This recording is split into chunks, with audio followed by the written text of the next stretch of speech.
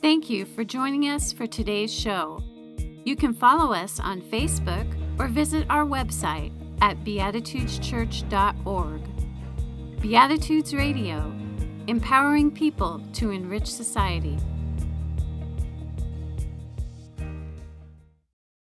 Today's scripture reading comes from the Old Testament, and I want you to think about your connection and the connection that they make with nature. The first reading is from Psalm 65, verses 12 to 13. Joy. The pastures of the desert shout for joy. The hills gird themselves with rejoicing. The pastures clothe themselves with flocks, and the valleys cover themselves with grain. They shout for joy, indeed they sing. The second reading comes from Isaiah 24, verses 4 to 5. Sorrow. The earth is mourning, pining away. The pick of earth's people are withering away. The earth is defiled by the feet of its inhabitants. For they have transgressed the laws, violated the decree, broken the everlasting covenant. Here ends the reading. I have wonderful memories of watching my daughters star in their school plays. The imagination, whoever wrote those plays, was pretty phenomenal because there was such a wide range of characters. Some of the actors were people, others of the children were trees, others were animals. And the amazing thing is, when you watch these plays, the trees could talk, the animals could talk, they could express emotions, they could interact with each other. But again, it's a child's school play, so you understood. It was childish. The amazing thing is that there's a part of that enjoyment that still resides in my brain. Because I do enjoy watching when animals are made to seem like they are human beings. They are given personalities, they can talk, they can express their different emotions. But rather than describing that, take a look at this clip and watch the animals as they act, often just like you and I do. Alan! Alan! Alan! Alan! Alan! Al! Alan! She's all neck and legs, look at her. Oh, I am looking at her. Stop looking at her. You just told me to look at her. Ow! Ow! Ow! Ow! That's right at me throat, that. John, I don't think we're allowed to wee here. It's fine, just keep a lookout. What was that? That was me zip. Whoa! Where did all these come from? You know me, lads, I can't wee with an audience. Alan! Alan! Alan! Alan! Alan! Bear Grylls? Bear Grylls? What kind of a name's that? Are you an animal or a bit of an oven? I bet you went to private school, didn't you? With your mates Badger Hobbs and Gas Stove Squirrel. At the Copacabana, music and fashion is always the passion at the Copa. Hey! Are you filming me in the bath? Get out! Away, man, I'm naked. You better not put it on YouTube. Oh, so that's not Alan. Steve, Steve. Steve! Steve! Steve! Steve! Steve! Steve! So while that video can be fun to watch, we understand that, again, that's kind of that child part of us that's alive. But when we go back in time and we look at the ancients, for them it wasn't a childhood thing. For them it was reality.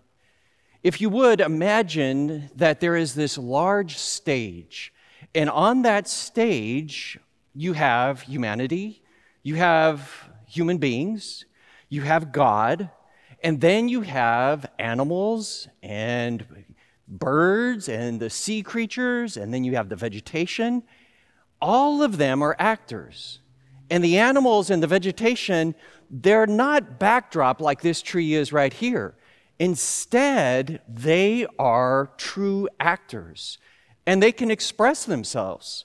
They can speak. The first example we have of this is in Genesis.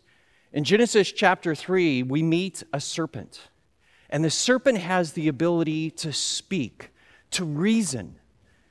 From there, you go to Genesis chapter 4, and we find the first murder.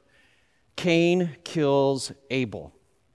And God, on stage, confronts Cain and speaks these words. What have you done?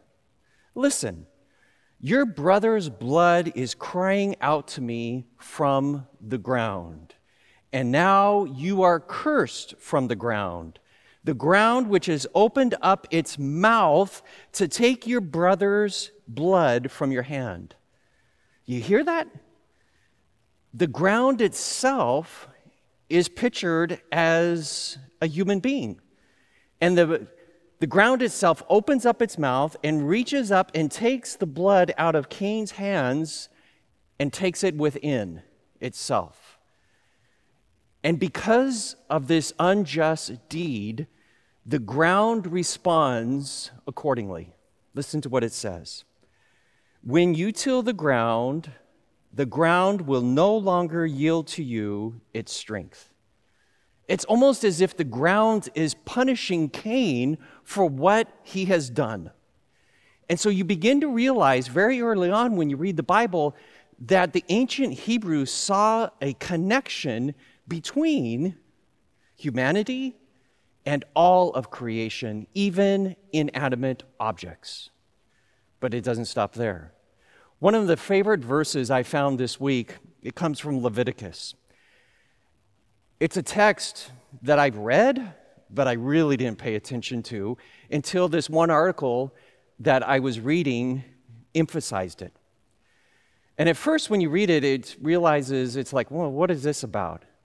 But then when you pay attention, closer attention, you find this connection that exists. In Leviticus chapter 19, verse 9, it says the following. When you reap the harvest of the land, do not cut to the very edges of your field or gather the gleanings of your harvest. So if you would, picture this is my land. The law says that when you reap, you could go in this area, but up here, and these corners, you couldn't touch. Now, keep that in mind when I read for you verse 27. Do not cut the hair at the sides of your head or clip off the edges of your beard. You actually get this phenomena that the way that you are to reap that land is the exact same way that you are to cut your hair.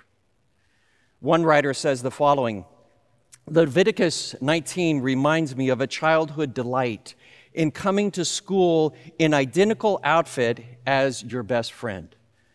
So the connection between the land and the human being is like this. And again, picture in your mind this stage and all of these actors on the stage. And the ground itself is one of those actors. And the ground's best friend is a human being. So we begin to realize that this connection is something that we're going to find throughout the Old Testament. So we find it not only in the Torah, the law portion of the Old Testament, but we also find it in wisdom literature. And in wisdom literature, often what will take place is the land will respond when something positive happens on the stage. When human beings do something, when God acts in a way that is in favor of human beings, nature itself becomes vocal. Listen to what it says in Psalm 25, verses 12 and 13.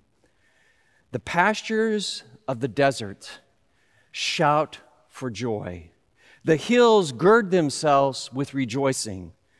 The pastures clothe themselves with flocks, and the valleys cover themselves with grain. They shout for joy. Indeed, they sing.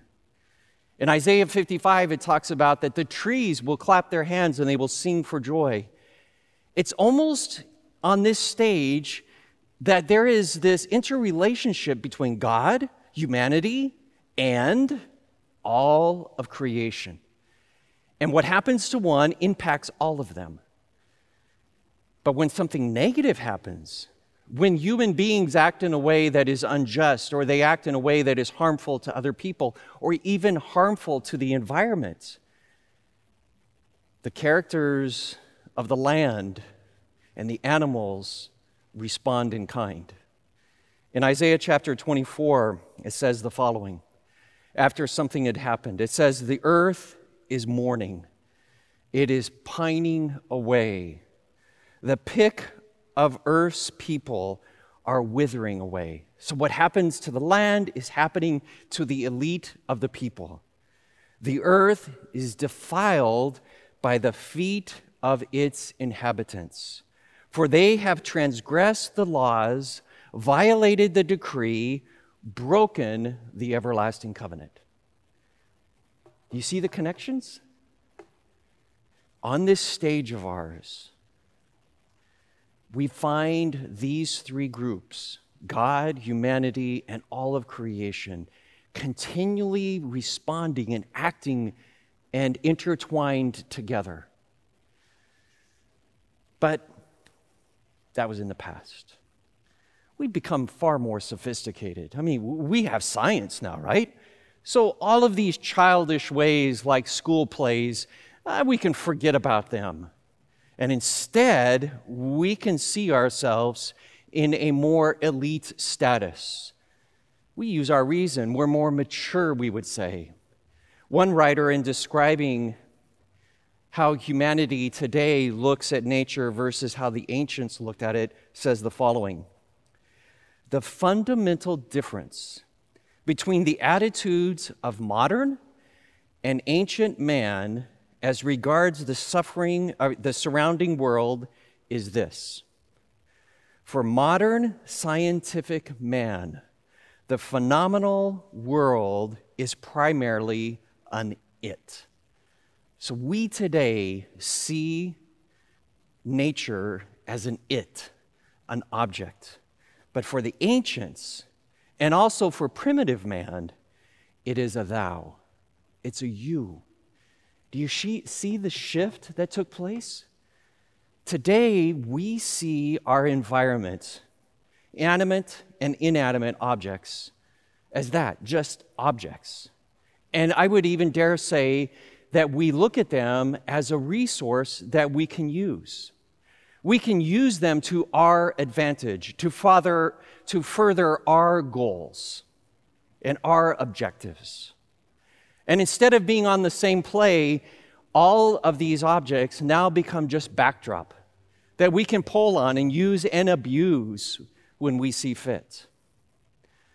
Over the last 3.5 years, if you pay attention carefully, because the media doesn't put a lot of emphasis on it right now.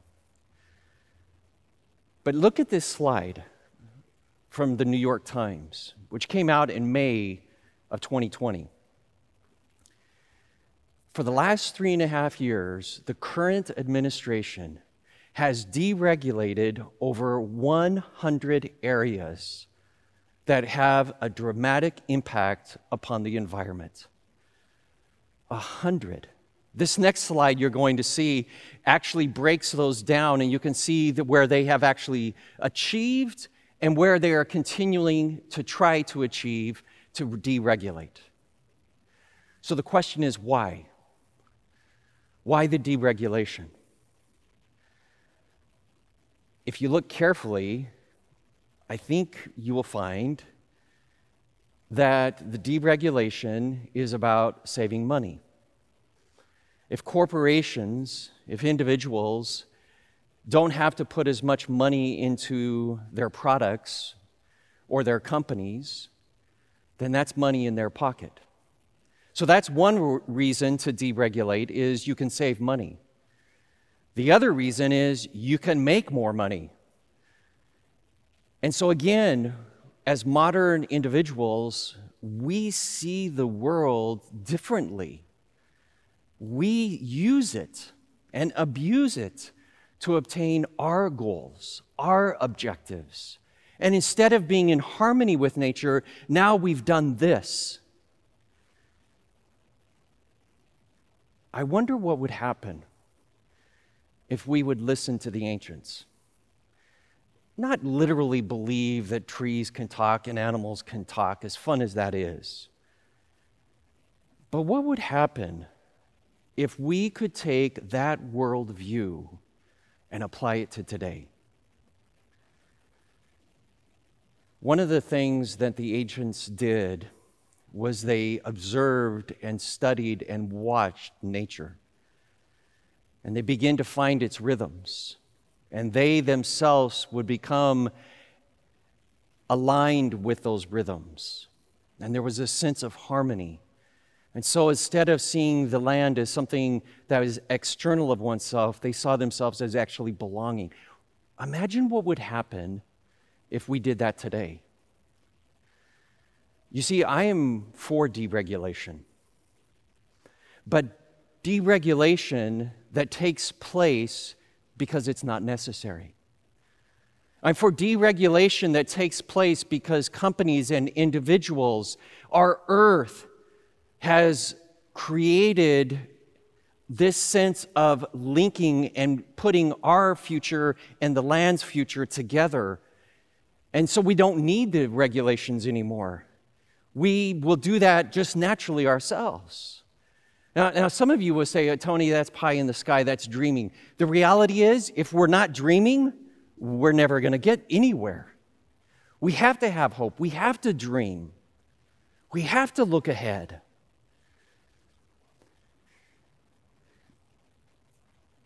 Individuals who tend to be more open to what's happening in the environment are encouraging us to consider the climate, considering what's happening to the land around us. And so we're asked to do certain things, recycle, lessen our use of fossil fuels, electricity, etc. But I wonder if we've missed something. And that is carefully examining the motive for why we're doing this to begin with. I mean, one motive is a sense of fear. That's the one I hear a lot. There's this sense of saying we have to do this because if we don't, all these terrible things will happen. But let's just flip that upside down. And instead of seeing this as something outside of ourselves, let's pull back and remind ourselves of the ancients. And maybe realign ourselves with this idea that we are all actors on the stage of life.